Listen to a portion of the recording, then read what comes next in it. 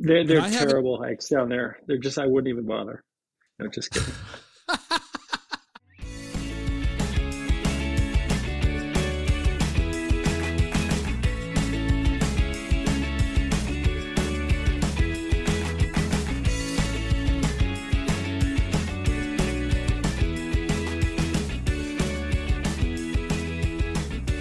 Welcome to the Exploring Washington State podcast. Here's your host, Scott Cowan.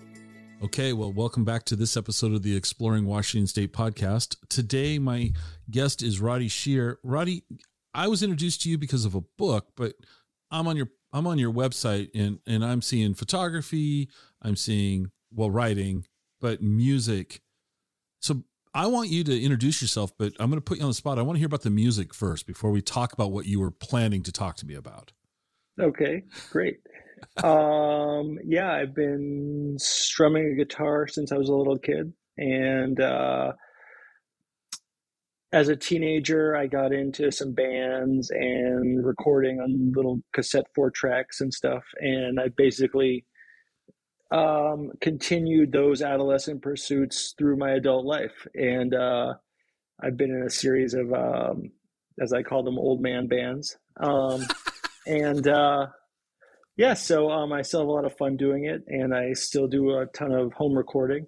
Okay. And now I can release all my music that I want out onto all the streaming services because it's so easy to do that now. So I decided when I turned 50 that I would let the world hear all the stuff I've been recording in my basement for years. So it's all streaming out there now. That's cool. All right. Well, thank you for playing along when I throw you under the bus just to start the episode out. But we are here today because you've just released, well, your publisher just released it, but your book, Oregon and Washington's Roadside Ecology. And I'm going to tease you about the Oregon part. But and so we got 33 easy walks through the region's amazing natural areas. And first off, as I told you before we hit record, I'll say it now, but the record button, this is an impressive looking book. So congratulations on not only a nicely written book, but it beautifully, the photography is beautiful. So we'll delve into that. But what's the backstory? How'd you end up on this project? Yeah, well, the concept is basically borrowed from Mountain Press is a publisher. They had a series that they started releasing in the early 70s called Roadside Geology. And that's a series of books which details geological features and curiosities around the given region covered. And since the 70s, they put out those geology guidebooks basically for all 50 states. And, you know, a lot of us keep a copy of the one for our state in our glove compartments of our cars, and you're driving around somewhere and you can check out, you know, your itinerary against what's in the book and see if there's any cool, like, you know, geological features sticking out of a cliff face that you're going to happen to be going by on your trip out to Wenatchee to visit USCOT or whatever it may be. So that idea sort of spawned the idea of a roadside ecology series, kind of along the same lines where you could be driving around a given region, like the Northwest in my case, and you know, look ahead against what's in the book and stop for a little leg stretch along the way, do a short hike or even a roadside pullout to visit some cool ecological feature or you know, a unique type of a meadow that happens to be in the part of central Washington that you're driving through. And it might not be the most famous hiking location, but it's more likely an off the beaten path area that is typical of a natural ecological, you know, relationship between the wild living things in that place. It can kind of introduce you to the ecology of that region while you're there. And then you can, you know, get back in the car, put the book back in the glove compartment and roll on, you know, to your destination or whatever. So it's a great way to kind of, you know, if you did all the hikes in the book, there's 18 in my home state of Washington and 15 in Oregon. But if you did all the hikes in the book, you'd be driving all around the Northwest, basically, seeing a lot of really incredible, beautiful areas, for the most part away from the city. So anyway, the idea for the book came about when Timber Press, which is a Portland, Oregon-based publisher that's, got a deep catalog in what I'd call natural history, among other things, was consulting with one of their longstanding authors, this guy named Tom Wessels, who's a terrestrial ecologist and professor emeritus at Antioch University in New England. He was consulting with them on a new book that he could write for them. And he suggested the roadside ecology concept, basically, and said that he would write the first one for New England, which he did. And they put that out in September 2021. In the meantime, they contacted me and asked if I was interested in doing the Northwest version of the book. And it was a job I didn't have to think twice about accepting. So, I realized right away after talking to Stacy, the acquisitions editor there, that I'd be able to combine, the sort of two aspects of my career that I love, which is the desk work side, like research and writing, and the field work side, hiking, kayaking, swimming, photography, that kind of thing, out into the wild. So, so I started putting together a site list and ran it by them, and then went out and got busy researching and writing. How long did it take you to put together the site list? Well, I'd say probably about 2 weeks of, internet research, basically. I have been writing about this region and Washington and Greater Seattle for about 20 years as a travel writer for Seattle Magazine and Northwest Travel and some other places. So I have and I've also been a professional photographer during that whole time too. So I have a pretty good idea of what's out there in Washington State, and I've explored it pretty extensively in the past. So I was at an advantage in that regard in terms of knowing generally like that I needed to have a temperate rainforest hike on the Olympic Peninsula in the book, and that the idea behind all the hikes in the book is that they're short, like 2 miles or less total, round trip, and that anyone can do them in general. And they're not all handicap accessible, but some of them are. But in general, they're easy and short, and you can bring your kids and you can bring grandma or whatever. It should be no problem in general. So those were the limiting factors on selecting the sites. They had to be short and easy to access near the road, and it kind of illustrative of, different ecological relationships from each other as each place is unique, and the web of life there is different accordingly as well. Okay. So in general, I was trying to kind of point out the differences to the casual visitor between these different places and what makes them tick in terms of the ecology and the relationship between the organisms there. Okay. I always want to ask like the impossible questions, which is like, what was your favorite hike? That's like saying, what's your favorite kid? But yeah, I put you on the spot. Well, I'll put you on the spot about Oregon because we're Washington. Yeah. They're terrible hikes down there. They're just, I wouldn't even bother. No, just kidding. The checks in the mail. But I do live in Washington, yes. Oh my gosh. I love that. To be completely transparent, I did not look at any of the Oregon content. Not because I didn't want to, because I honestly ran out of time. Of the hikes that you documented in Oregon, in your opinion, share with us one that you think is maybe, I don't want to say off the beaten path, but maybe wouldn't pop to somebody's, forefront like instantly. So like, right. And why? Yeah, why would you pick this? Yeah. Well, I definitely have one in mind, but just in general, regarding Oregon, I have done a lot of regional travel writing, and much more of it has been in Washington, where I'm from. I live in Seattle. And so Oregon to me still does seem a bit exotic, in terms of, I don't know it like the back of my hand, but, and therefore it's wonderful because I can drive a few hours and see amazing things that I haven't been by a million times, Right. So, in that regard, I do think it's an amazing place. One place that really blew my mind was the John Day fossil beds. It's basically Northeast Oregon.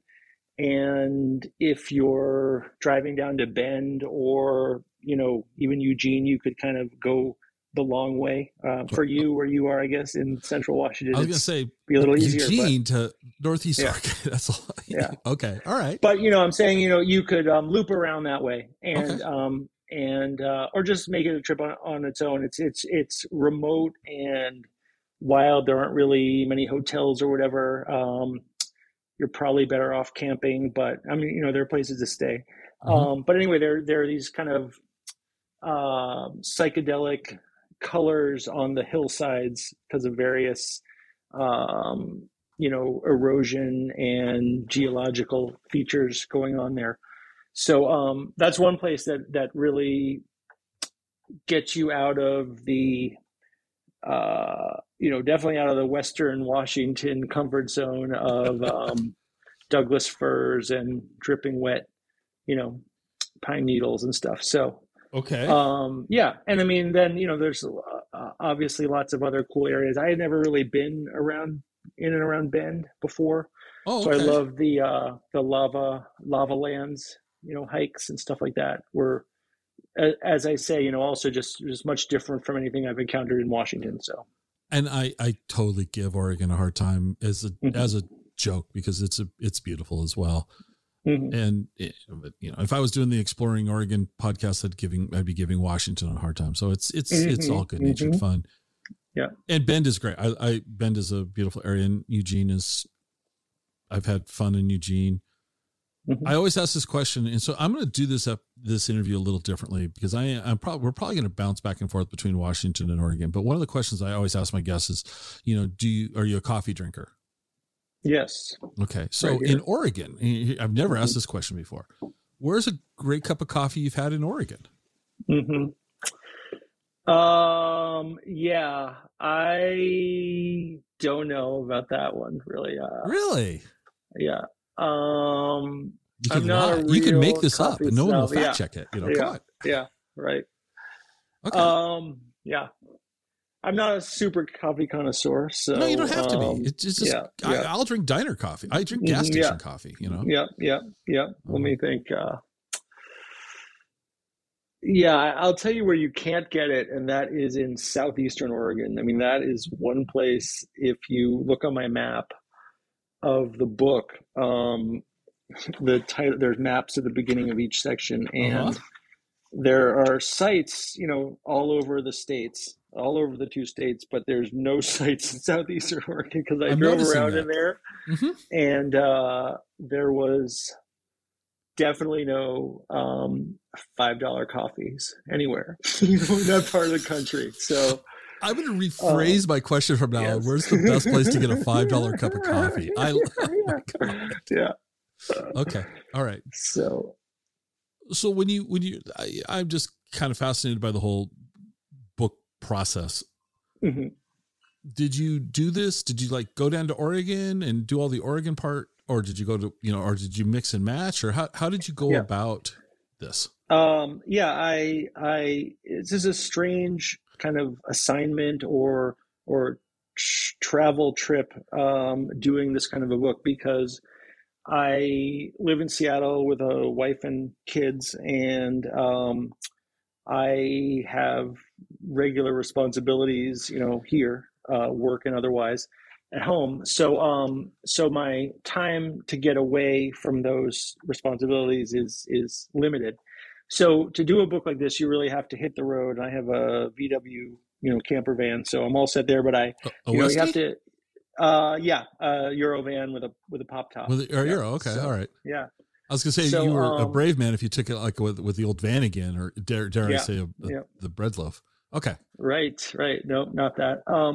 So anyway, I kind of picked the sites, and then I spent about, I guess, really mostly 2 weeks driving around Oregon, basically, covering the whole state, doing all the 15 hikes covered in the book. They're all short hikes, but they're so they don't necessarily take a long time to hike them each.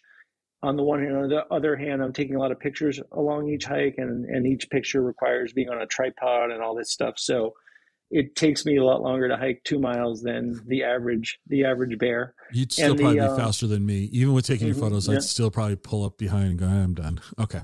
Yeah. So anyway, and then getting between the hikes, I'd have to drive, 2 hours between each or whatever. And so I had a limited amount of time that I could be away. And so I had to plan this all very carefully. And I had, on June 18th or whatever it might be, I'd have to hit, 3 different trails, and they're each 2 hours apart or whatever. And then I'd have to take notes and pictures and stuff. So, and if I slipped behind, or I had a long lunch, or I didn't wake up early enough or something like that, I would be behind, and then I wouldn't, have time by the trip, and then I'd be in a different region the next day. So I had to kind of keep to the schedule. And so it was an odd combination of doing kind of a dream trip where, I was basically getting paid to drive all over the beautiful areas of Oregon and Washington, and being, on the clock, on deadline, with limited time. So anyway, I took about 2 weeks total, I think, in Oregon, and I did all the research and pictures then. And then likewise, I did about probably another 2 weeks at a different time frame, a month later or so, in Washington. Actually, Washington, I did 3 different week-long trips, or even shorter instead, because I live here. So I would do like the Olympic Peninsula or whatever. And so Washington was a little more, I could do it piecemeal. But anyway, that's how it came to be. And then I did all the research and had all these notes and pictures, and then they sat around, in my files for months. And then it came down time to write, and it was like full on pandemic time, which was actually great for doing a project like this. And then I just spent months and months, filling in all the blanks and the details. So that's a long answer to a short question, I guess. So from the day that you got the green light to do the project to the day that it was published, about how long was that period of time? I think about 2 years. Okay. Yeah. So about 2 years from green light to on the shelves, if you will. Yeah. Yeah. And I'm actually, now this is out, I'm working on another book in the series, Roadside Ecology, on Yellowstone National Park, but we can talk about that later. Well, yeah. We'll circle back to that. Okay. Yeah. So in the Washington, did you take your kids with you at all? Do they go with, No, in general, as I said, I'm so kind of on a schedule that, well, on the one hand, and, it's also my time to be away from the family, in my opinion. Do you want us to cut that out? Off at work. Do you want us to cut? All right. They know. Okay.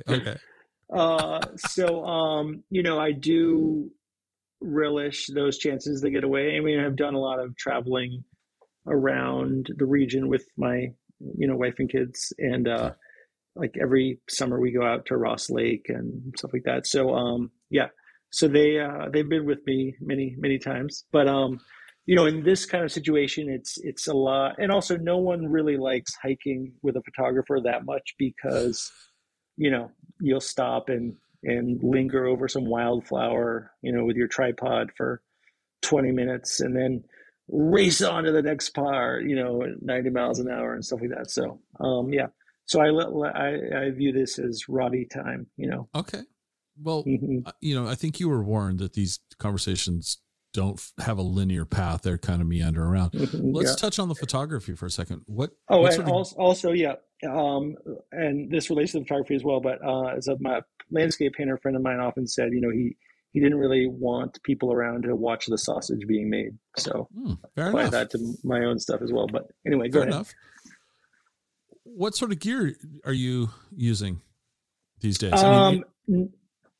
Nikon, Nikon digital, DSLRs, and lenses. I do a lot of more casual photography in my life with my iPhone, and I love taking pictures with my iPhone. And I do a lot of panoramic photos with the iPhone and close-ups as well. Which the iPhone is uniquely suited to do really easily on both counts. But for this book and any, published book, the quality of those photos is not nearly good enough. And so I, had to go back to my old school camera gear, Nikon stuff and tripods and all that. That's pretty much what I did for the book, even though it was kind of a rude awakening. What model Nikon were you using? I think most of this was on the D7200, I believe. Okay. All right. Yeah. Because I have a D750 and is that the full frame? Yeah, it's full frame. And you can get muscular by carrying the thing around. That's kind of where I was going. It's like, this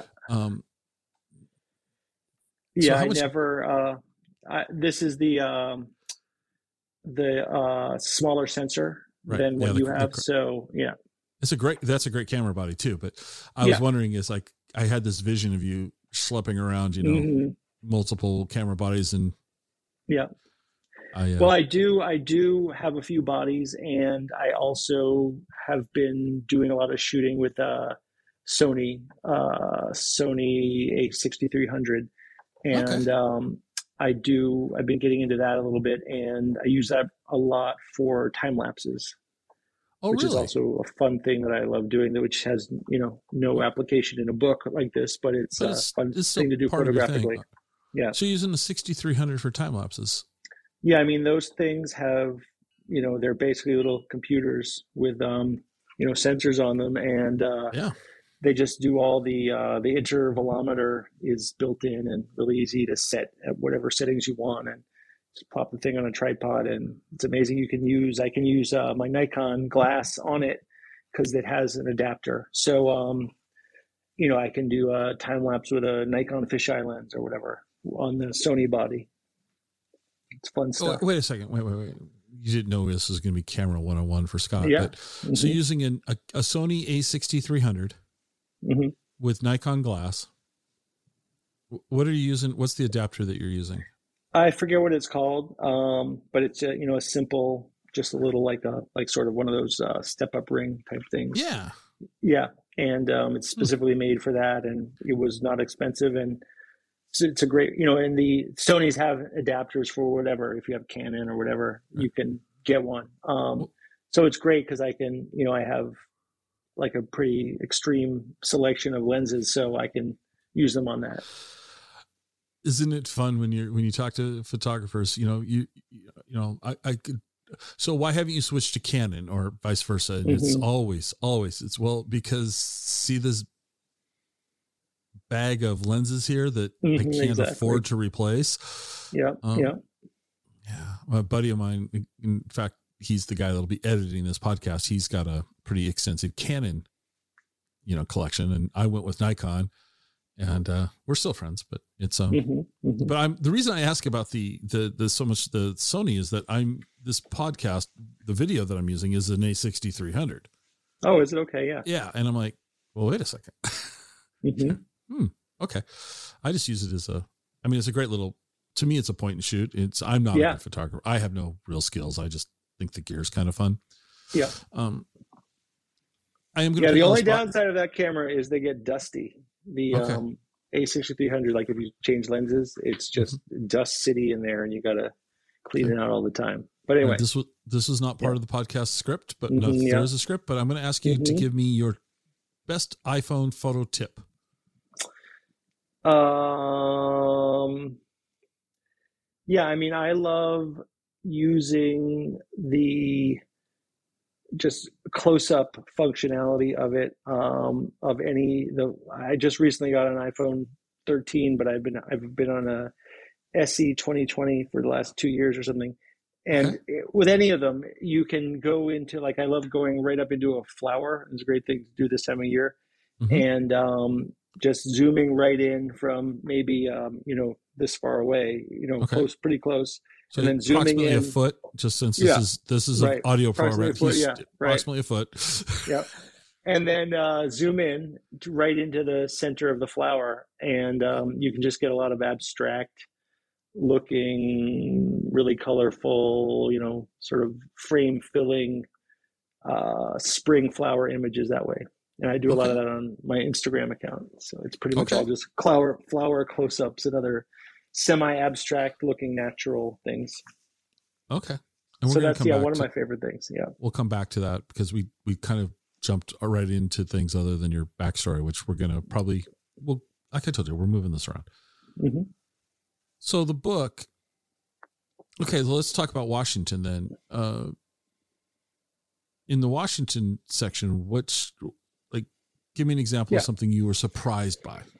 All right. Well, I can just run through a little bit what I covered. As I said, the hikes generally throughout the book tend to be a little more obscure and off the beaten path than the average hiking trail. And they're short, so that it's not like these aren't the epic hikes of Washington State, that everyone needs to do with their backpacks or anything.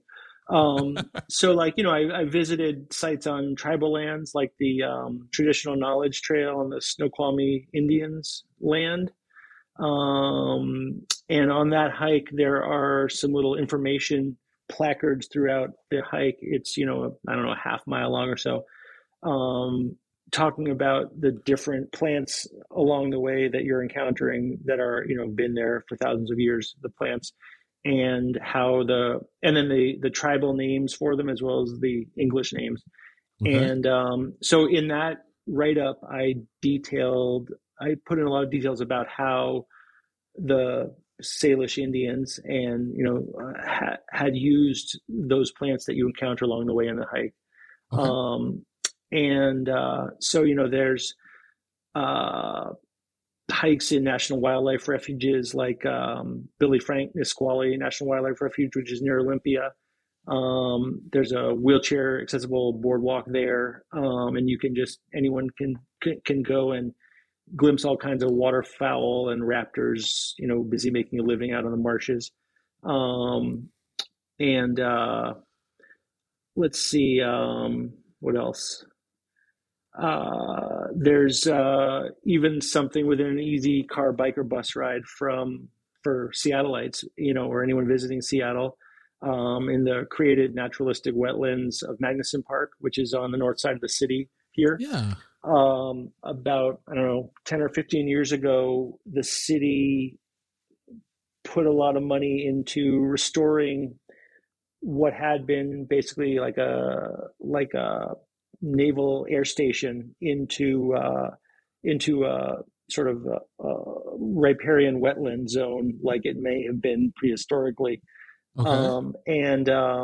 They did a really amazing job, and so you can hike through there now, and there's this network of trails through there, and it's this incredible wetlands where there's all kinds of wildlife, birds and ducks, and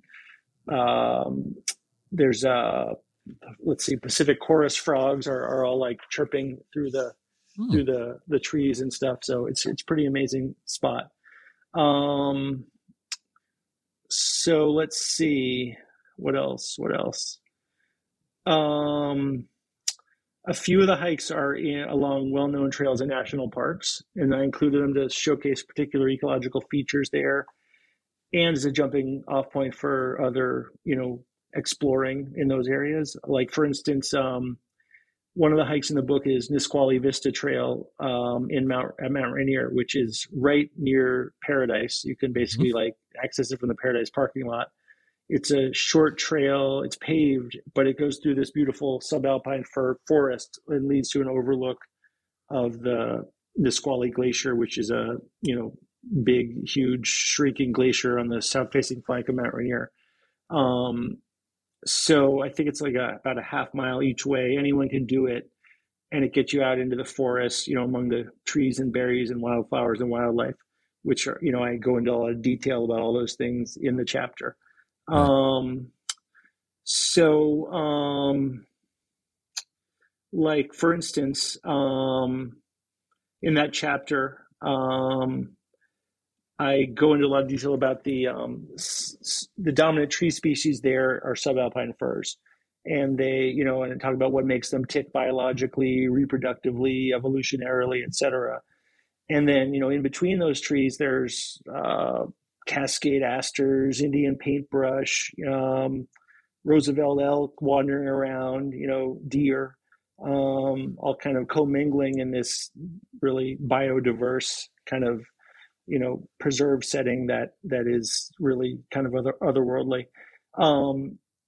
But then, so I describe all those details, and it might be a little more than you want to know, or, it might be, but either way, it's sort of educational. And I sort of envisioned myself trying to be descriptive like Thoreau in Walden. I don't know if you ever read that, but, I read that back in school, and I was really pretty bored stiff by it, although I do love Thoreau and I love Walden, and it's been very inspirational to me over the years. But so I was trying to combine that kind of attention to detail and celebration of the ecology with a little more sort of punch and spice, basically, to make it interesting to read.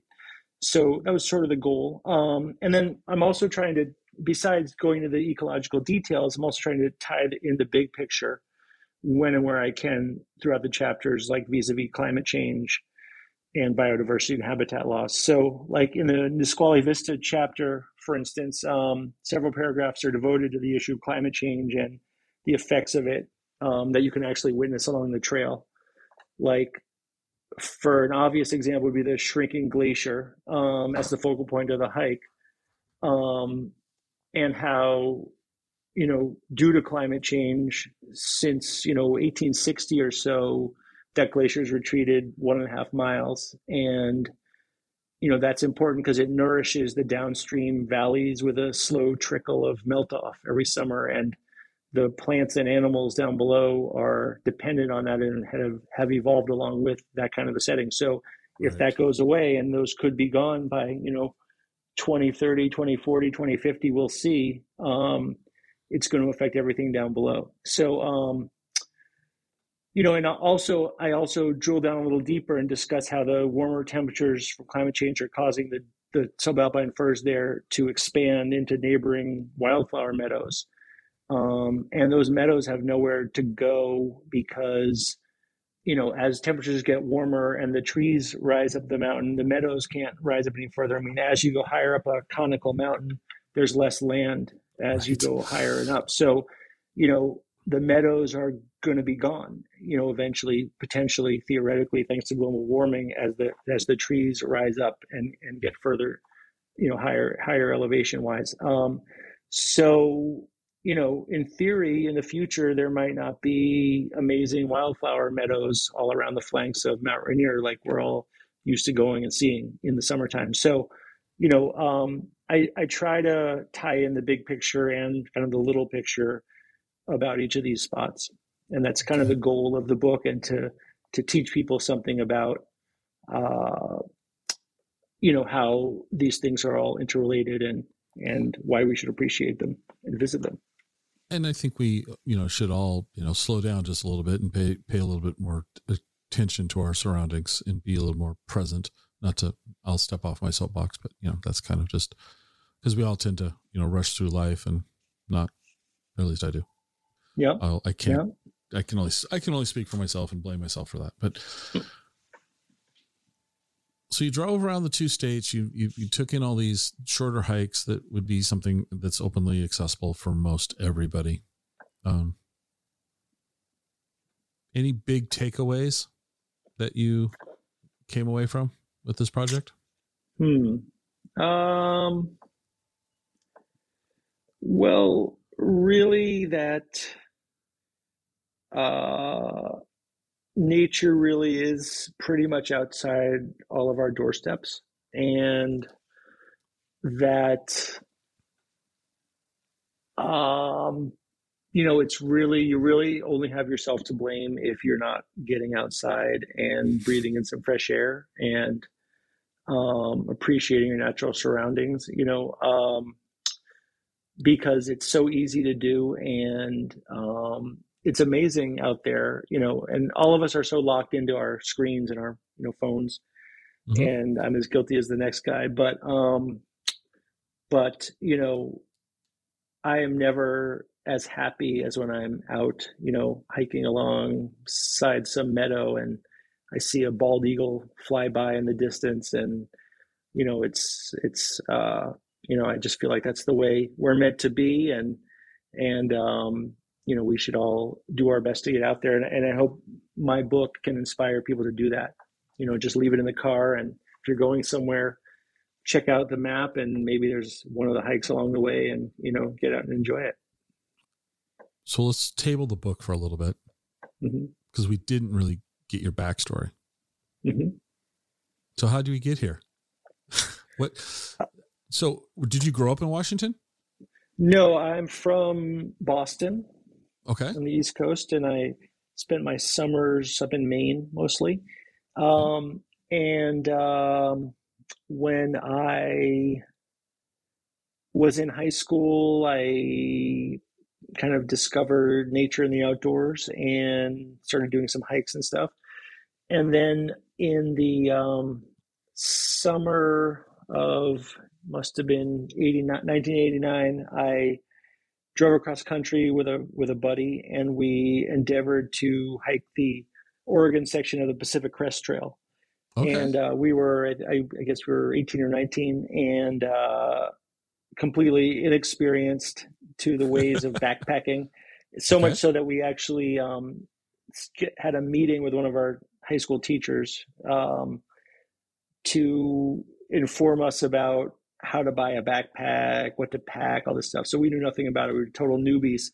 And we just... but we researched it all, and we even shipped food ahead. I don't know if you've ever done anything like that, but if you do this long trek, you would ship like freeze-dried foods ahead to little trail-side outposts, post offices along the way, so that if you're doing 4 weeks in Oregon, you would have a mail stop along the way once a week and pick up more supplies. So we had all that planned out, and then we got out to the West Coast, and we got down to Ashland and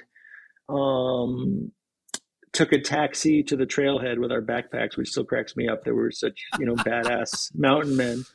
We hailed a cab and got up to the trailhead, and this guy pulls up in a pickup truck and sees us getting out with our brand new backpacks, and he pulls up with the pickup truck, and as we're hiking into the trail, and rolls his window down like only an inch and says like, "You better watch out for bears back there." And then he's, races off, and we're sort of like, scared. So we get in there, and, everything's fine the first night. And then we are hiking the second day of this month-long trek, and my friend sprains his ankle. And we basically hobble back to Ashland and got a motel room and went to the Shakespeare Festival there for a couple nights, and he nursed his ankle. And then we decided to skip the hiking trip, drove along, picked up our food caches at the backcountry post offices with our car, and went along the way on our cross-country drive. But anyway, so that's when I first came out to the Northwest and really saw it, and did kind of fall in love with it out there then, and resolved that I would get back here and actually do some hiking. So that was the beginning of it all. And then eventually, about 10 years later, I ended up moving out here to Seattle with my wife. So, yeah. Okay. When did you decide that you were going to be an author? When, as a career path, if you will? Well, I still haven't quite decided that, but now that I'm about five books in, I guess I am. But really, I was kind of always on track to do environmental journalism. That was kind of one of my passions, and I did that during school, and I majored in stuff like that. And so I got my first job out of college running a newsletter for an environmental nonprofit. And so along the way, I started taking some travel writing assignments, and that eventually, as I said before, the fact that I can write and take pictures makes me, the quote unquote double threat. So that publishers or magazine editors know that they can get someone who they don't have to send two people out on the story. I can do both sides of it.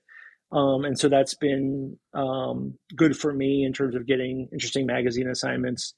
And also, it goes well with books too. So I did this, my first sort of travel-oriented book was Waterfall Hikes of Washington, which is a guidebook from Falcon Guides. And so that was, that's more of a traditional guidebook, and it was really fun to work on, and it's out there now and people like it. So, but doing that, and I've done a couple other books for Falcon in the meantime, but, doing that really kind of whet my appetite for going deeper into the subject matter in terms of the research and writing. And so that's why this current book is really kind of a dream come true. But also in terms of writing, my kind of bread and butter day job is that I produce a weekly environmental Q&A column called Earth Talk. Oh. And that is a syndicated kind of Dear Abby for the environment kind of a situation. And I write it or edit it. And I have a network of writers that work for me doing that. So that is kind of, I do a lot of writing in that regard, between the books, so to speak. Where did you go to college at? Harvard. You went to Harvard? Yes. I would have thought you were a Yale man. Oh yeah. How dare you? How dare you? Had you said anywhere else, I would have made fun. That's a good one. I'm going to remember that. So what did you major in? I majored in government, and I minored in environmental studies, which was kind of a nascent department at that point. And I was actually on a faculty student committee to create the environmental studies major, which they subsequently, enacted. Just out of curiosity, this is totally not, why Harvard? What made you pick? Okay, I'm a West Coast guy my entire life. So, Harvard, I have this preconceived notion of Harvard. Mm-hmm. I don't know if it's good or bad. I just have this preconceived notion of Harvard. So why Harvard? Well, I grew up about 3 miles from Harvard, so it was a pretty easy commute for one thing. But, that is to say, I was very familiar with it. I used to go hang around in Harvard Square, on the weekends occasionally anyway. Back to the music thing, I even busked on the streets of Harvard Square a couple times back in the day. Nice. But I had familiarity going for me. Okay. But really, I wouldn't have done anything differently if I had the choice. It worked out great for me, and I met my wife there, and I had a great experience. But when it comes down to it, if you can get in, it's hard to turn it down. So sure. No, I'd say that's the real reason I probably chose it at the time. But on the other hand, I do think it's great to use college as an experience to get out of your comfort zone and go somewhere beyond 3 miles from your own house where you grew up. So, I don't really recommend that to others, but, someone coming from Seattle, to go to the East Coast, that's a whole nother world. So that would be it's a good way to go. Right, so this has nothing to do with anything other than you grew up in the Boston area. Mm-hmm. So I'm going to give you 4 names. You might not have anything to do with any of the 4 names, but I'm going to make you pick one. All right. And if you were forced and you had to say you were a fan, would it be either the Patriots, the Bruins, the Celtics, or the Red Sox? Say the Red Sox, number one. Okay. Why? But, I grew up going to games. You did. Was, lived about, I could literally hear the announcer at Fenway Park from my backyard. Next up, Carl Yastrzemski, number. So what a charmed childhood. Yeah. So I'm sorry. That's just like, I'm so jealous. Wow. Yeah. Okay. It was great. So, that's in my blood, and my parents to this day watch every single Red Sox game on their TV, and they can't subscribe to a cable network that doesn't get the New England Sports Network. And so, that's me. But I also love the Bruins. I'm a hockey, hack hockey player. So you are? Okay. I love that too. Yeah. Mm-hmm. Okay. I'm just glad you didn't say the Patriots. I'm just really glad you didn't say the Patriots. Mm-hmm. The Red Sox everyone gets a pass on the Red Sox. Even if I was a Yankees fan, I'd give you a pass for the Sox. Okay. Well, I do like to annoy my Patriots loving friends by telling them that the greatest quarterback of all time is a Patriot, Steve Grogan, who was the Patriots quarterback when I was a little kid. So. And you're a mean man. Yes. I like this. I like this a lot. Yeah. Yeah. I don't know how I feel about Mr. Brady. Mm-hmm. I'd probably loved him if he would have been playing for my team, but right.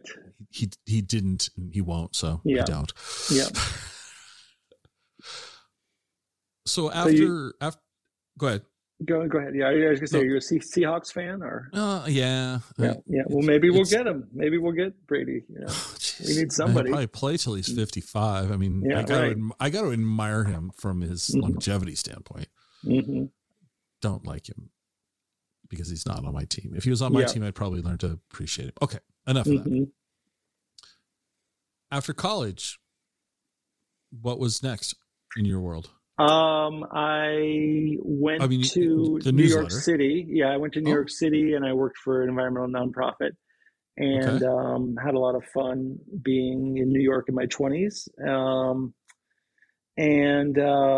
Then I was doing that. I in the process of doing this environmental nonprofit newsletter, that group got an offer to put this print newsletter online on this new thing called the World Wide Web. This was in the mid 90s, like 96. Okay. So I put the newsletter online. I taught myself, HTML and did this. And it was one of the first environmental websites on the World Wide Web.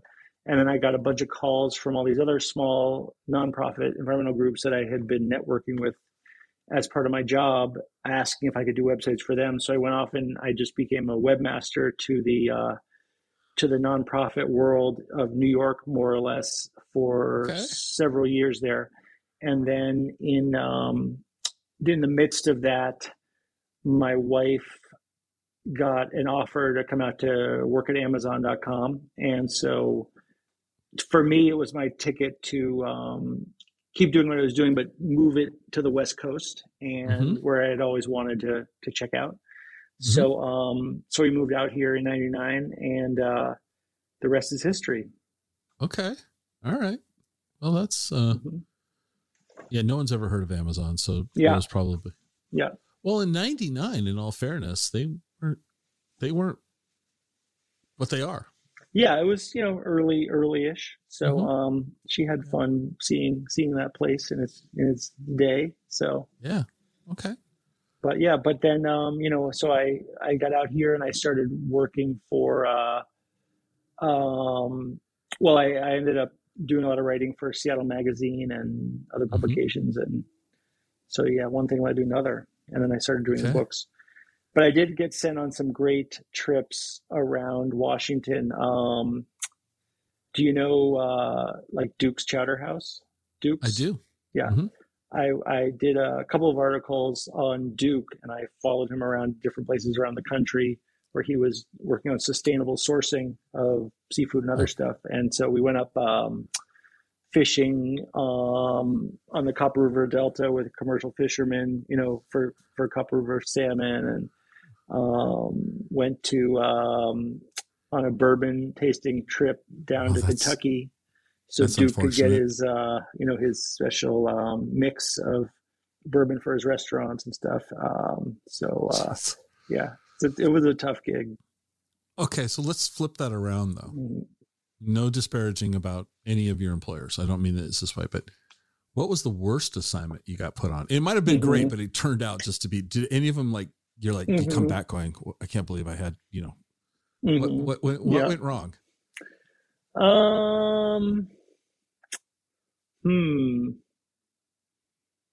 Let's see. I don't know. Some of those Olympic Peninsula rainouts, that's when you're just getting drenched and you just don't want to go out and do anything, Yeah.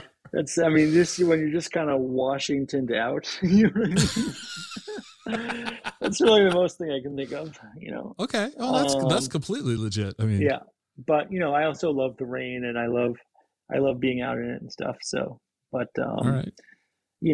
Anyway, and the last year, I don't know how it's been where you are, but probably not as dreary, but it's getting dreary here, and cold. See, that's why we left, is I felt it was 10 months of gray. And I know that's not fair, but I was living in the Puyallup area, working in the Olympia area.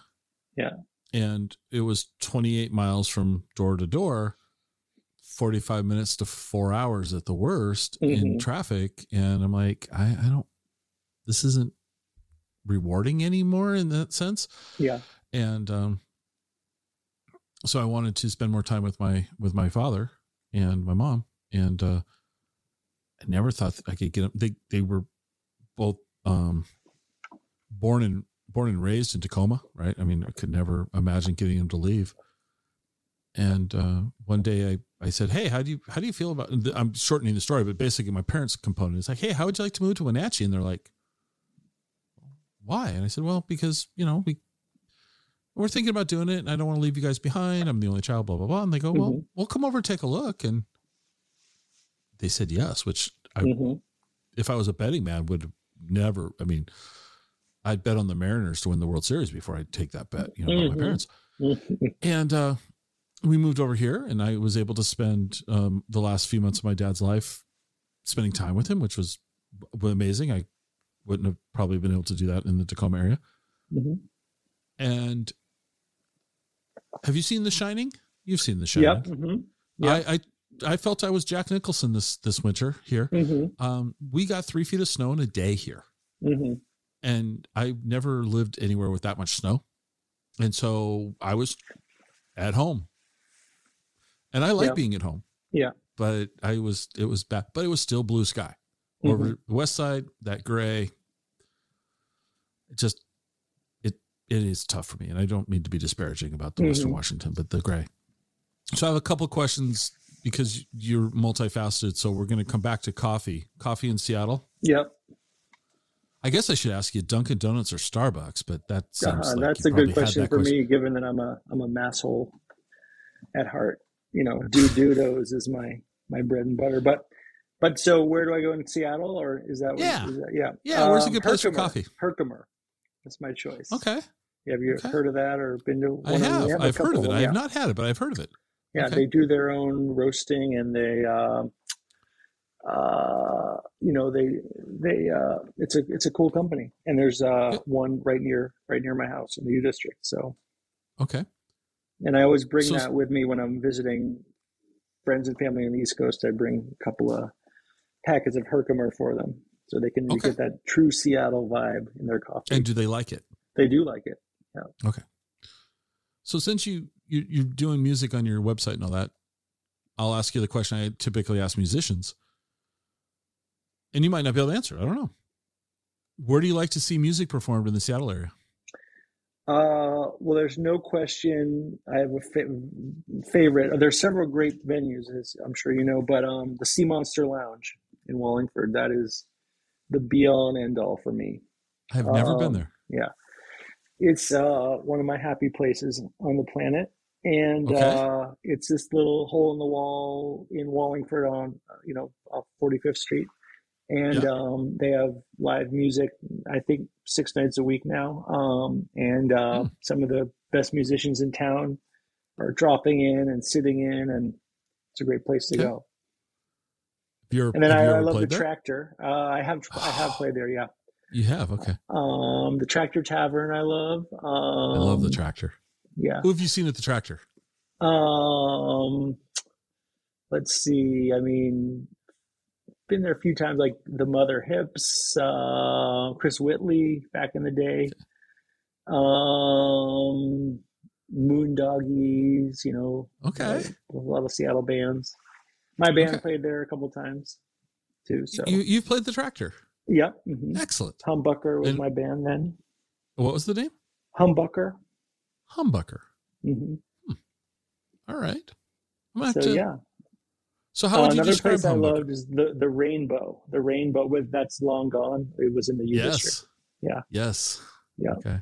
Mm-hmm. Well, but U District, you didn't say the Blue Moon. How come? Right, the Blue Moon. I like that too. Yeah. Yeah. Definitely. Played there as well. I've been to the Blue Moon. Yeah. But I'm older than you by about a decade. Mm-hmm. And the U District in the mid 80s was way different than the U District today. Mm-hmm. There were some great venues, and there still are great venues, but there were some great venues when I was in my 20s. Yeah. Astor Park. I liked to go to Parker's back in the day. But honestly, I just think the Tractor's there's something about the Tractor that I just, it is great. It's just such like a big wooden room. Like you're almost like you're in a big ship or something, Yeah. And it's not that it's special in the sense like nice, but there's just something about that room that just, the Tractor Tavern. Yeah. That's okay, cool. Yeah. We talked about it. We alluded to it. We'll come back to it now. Yosemite. Yellowstone. Yeah. Yellowstone. Yellowstone. Yeah. Okay. Yes. I'm supposed to be accurate. I even do that.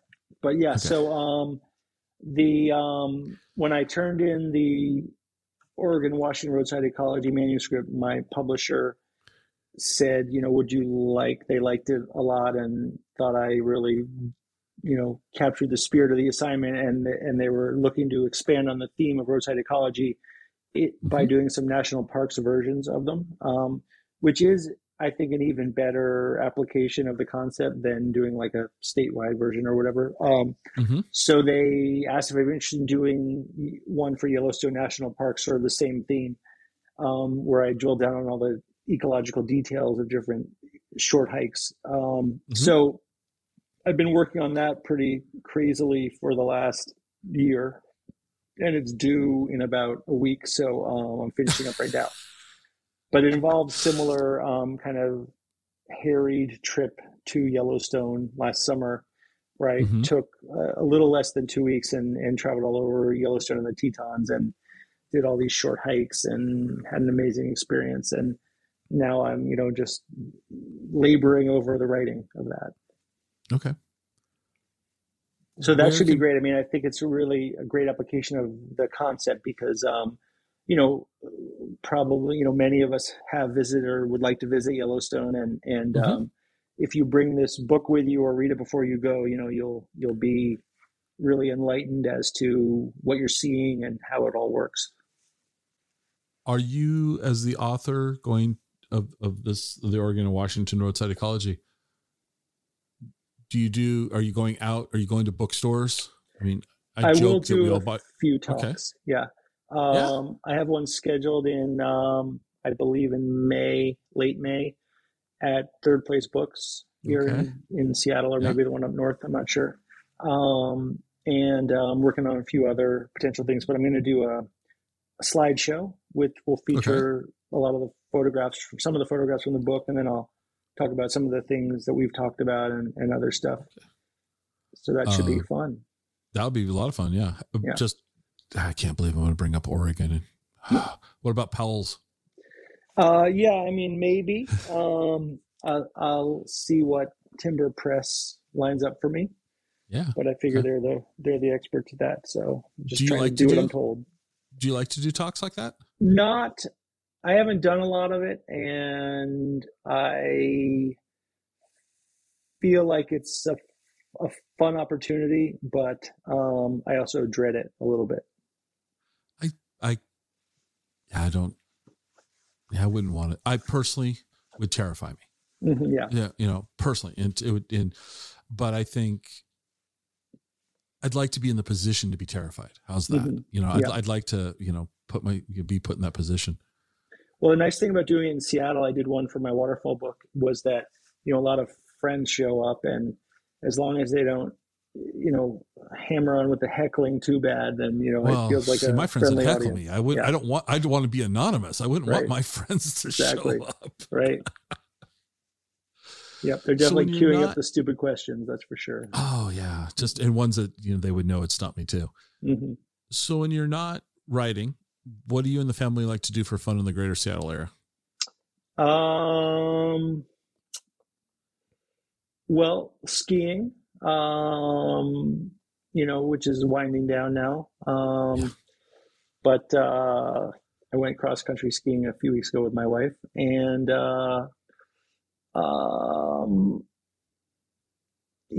eating. There's a lot of great food in Seattle. Got any recommendations? Well, let's see. I mean, I always like Shanghai Garden down in the International District for some Chinese food. Let's see. You Need a Burger in Fremont. It's a great place for burgers. I don't know. I'm not super gourmand, but those are both excellent. Mm-hmm. Those are. I drink diner coffee. Come on now. I mean, it's not like I'm expecting you to say, some, canless. I mean, nothing. Canless is great, but not like, okay. All right. How about the kids? What do the kids like to do?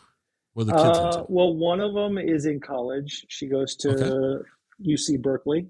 So she's a big rower. So she's on the crew team down there. Oh, nice.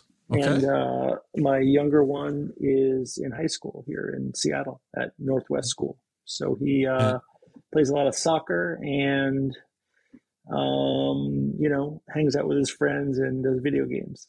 So you're typical teenage kid. Mm-hmm. Let me ask you a question about your daughter though, in rowing. Cause I think of crew as a collegiate sport. Was she into it before? She did. I didn't realize this was so huge in Seattle for the first 15 years I lived here, but, crew is huge here. And yes, she started in with like a Learn to Row program here at the Pocock Rowing Center in Seattle. And that was in 7th grade for her. And she did that for a couple of years. And then she took to it and continued doing it in high school. And then at that point, the colleges were, interested enough in her. So she got to do the recruiting process and ended up at Berkeley. So, it all worked out well. Okay. That's cool. Yeah, it's crazy what a big deal it is in Seattle. And I was, oblivious to it all until she started doing it. All right. But I thought of it as more of an East Coast thing. I'm from the East Coast, and I knew, right, the head of the Charles and the preppy, New England crew racing, but I didn't think it was part of the, I'm a kayaker, I'm in Seattle now, and, I like to see where I'm going, not in this backwards crew stuff. Okay. Mm-hmm. Well, we can never ask all the questions in these episodes, because we've got to keep it between the navigational beacons to some degree, even though I struggle with that. But what didn't I ask you that I should have asked you? I think you pretty much covered it all. I guess regarding the book, as I think I mentioned, I really view it as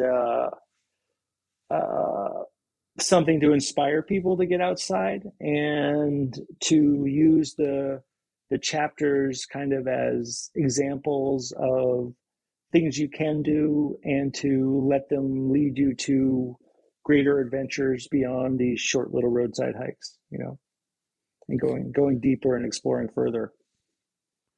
And I will, I'll chime in and say it's a beautifully done book. I mean, I told you that before we got started, and I'm just like, your publisher sent me a copy, and I was like, oh, this is a pleasant surprise. And I opened it up, and I'm like, this weighs more than I would. I mean, it's full color, beautifully done. Yeah. Yeah. They let me go on and on and on. So, kudos to you. Mm-hmm. Well, I want to thank you for taking some time to talk to us today. I'm sure our audience will learn something. I know I learned something, which is always good. Well, thank glad we you agree so about much. Brady. I'm glad we agree about Tom Brady, just to put that out there. And you're probably like going, okay. But thank you so much. And I'm looking forward to seeing, if you're going to be at Third Place Books, I might just come and heckle you. Just warn you about that. I will let you know. You're well qualified at this point, because you know more about me than most people. Awesome. Thanks so much. Thank you, Scott. Great to talk with you, and look forward to hearing the episode. Yeah.